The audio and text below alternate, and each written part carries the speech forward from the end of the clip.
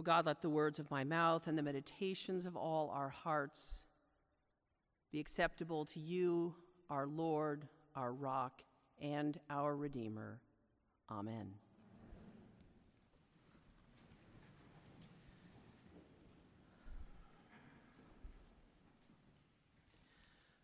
There's a reason why we tend to like Matthew's version of the Beatitudes more than Luke's, and why we more often see it set to music in that such as in that lovely setting we just sang.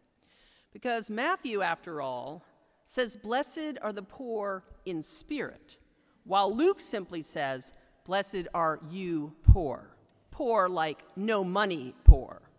Matthew says, "Blessed are those who hunger and thirst for righteousness," while Luke says, "Blessed are those who hunger." Hunger meaning having no food hunger. Matthew seems to describe a general abstract set of people. Blessed are those, while Luke is talking directly to us. Blessed are you who are poor, you who hunger, you who weep. And most of all, of course, we prefer Matthew because he does not have the woes. So those of us who are not hungry or poor can comfortably assume this text is not about us, whereas Luke does not allow us to escape. Woe to you who are rich, woe to you who are full, and woe to you who laugh now. It's always struck me as strange when Christians focus so much energy on the comparatively few things that Jesus has to say about sex and sexuality, while ignoring that the deepest challenge that Jesus is constantly placing before us, the topic he never moves away from for long, has to do with wealth and poverty.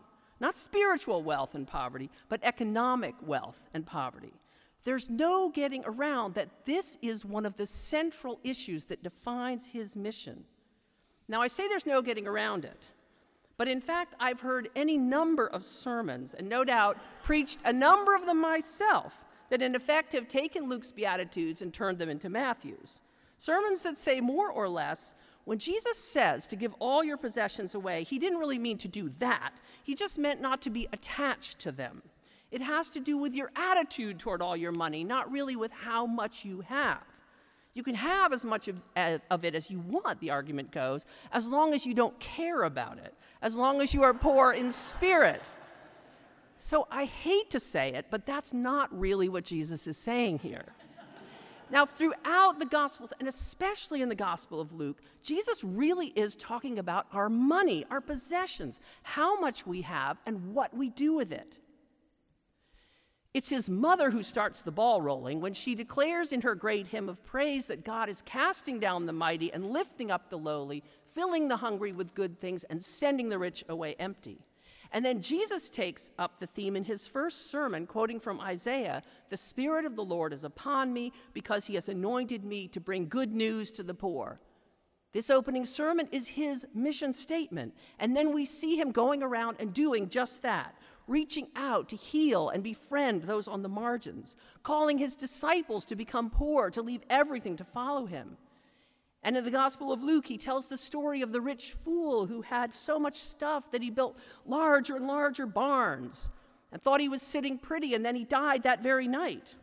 And then what did he have? Or the story of the rich man who feasted sumptuously while at his gate was lying poor Lazarus, who had nothing.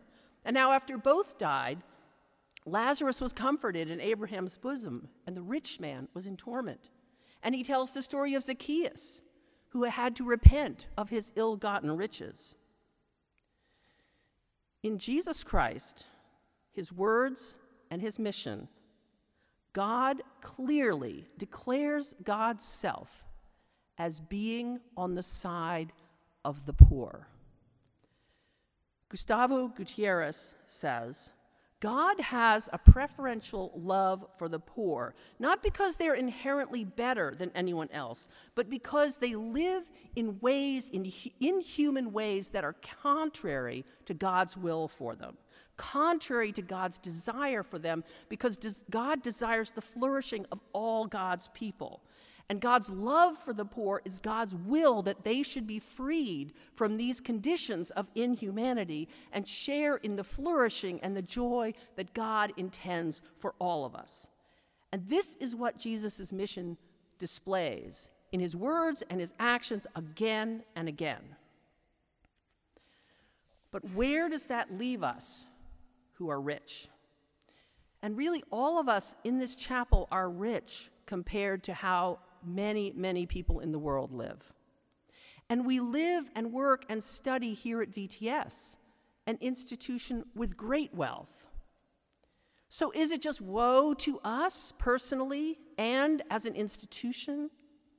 Is the choice before us as stark and as impossible seeming as the story of the rich ruler, who, when he was asked what he had to do to inherit eternal life, was told by Jesus, "Sell all you own, distribute their money to the poor, and you will have treasure in heaven, then come follow me." Is that what we have to do if we want to call ourselves Jesus' disciples? And even the disciples who had left everything to follow Jesus, when they heard him say that to the rich ruler, were distressed, and they said, "But who then can be saved?"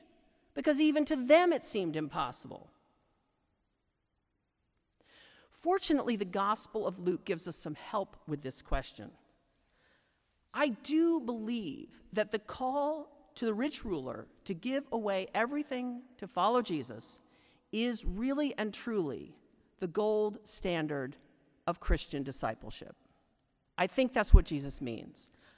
We do need to hear this call. We need to let it shake us to the core and to compel us to ask what we are doing in response to this challenge. But then what Luke does is he shows us that even if we can't do this, there are things we can do. We can take steps in that direction, legitimate steps. It starts even before Jesus comes on the scene, when the people are coming to John the Baptist, and he's proclaiming that the Messiah will be coming, and they say, "What should we do?" And he says, "If you have 2 coats, share one with someone in need." And then again in the story of Zacchaeus, who has to repent of his ill-gotten gain. When he repents, he offers to give away half of his wealth. Not all of it, but half of it. And Jesus says, salvation has come to this house. It's a legitimate thing to do as a starting point. And in parallel to the story of the rich man who wouldn't give Lazarus any crumbs, Jesus says to rich people, invite the poor, the lame, the dispossessed to come to your banquet. What these stories indicate is that short of giving everything away, it matters that we do something, that we give at least some of what we have, that we reach out to the poor, that we take some steps, however small, to be on the side of the poor as Jesus was. It matters that we subject our lives to this searching question: how does my life bring God's blessing to the poor? How does my ministry do that? How does our work at VTS do that? How does my life do that? And is there something, even something small, but something concrete that we can do to bring more of that blessing to those whom God particularly loves, to the poor? Now, when I was meditating on this, I happened to hear a story on the news which said that one major cause of suffering among the world's poorest right now is the effects of climate change. Because of global warming, world hunger, which had been declining for decades, is now on the rise. Deadly heat, worsening drought, flooding, fires, the disappearance of arable land all mean food sources are getting scarce, more people are going hungry. And closer to home, as we look at Hurricane Florence barreling down on us, we know that this storm has been worsened because it's traveled over water, ocean water that is warmer than usual. And we also know that when it hits, the people who will suffer the most are the poor. If Hurricane Katrina is any guide, those who are told to evacuate but have nowhere to go, those who don't have the resources to rebuild, those are the ones who are going to feel the effects of this storm worse than anyone. Climate change is not just a middle-class issue. It's an issue of economic and racial justice for the least of these, among whom we can include our children and our grandchildren, who in 50 years will look at us and look back and say, why didn't they do something before it was too late?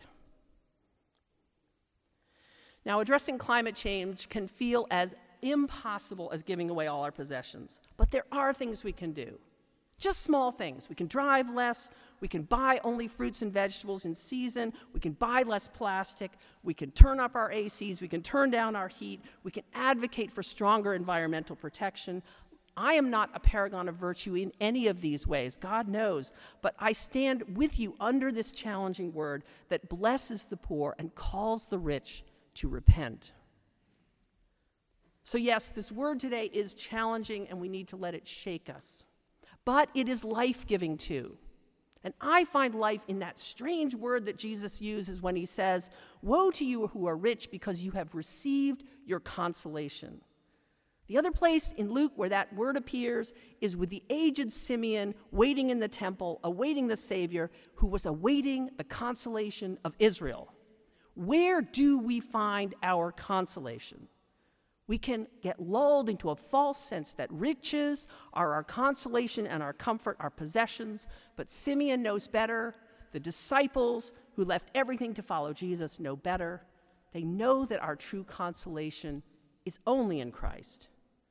And as we are able to stand on the side of the poor, we discover in a whole new way that our true consolation and life and joy come only from Christ. And we discover, too, that in Christ we're strengthened to meet the challenges that face us as we seek the flourishing of all of God's creation. And above all, it's the Eucharist that gives us both the challenge and the strength. I once heard Dr.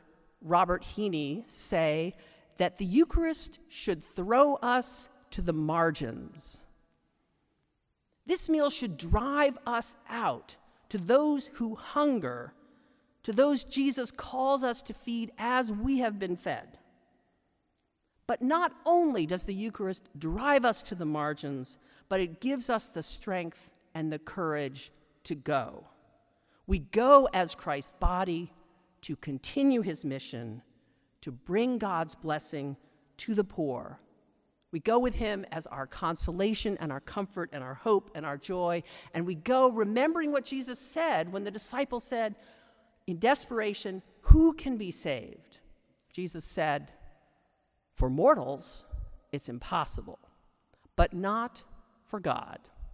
With God, nothing is impossible."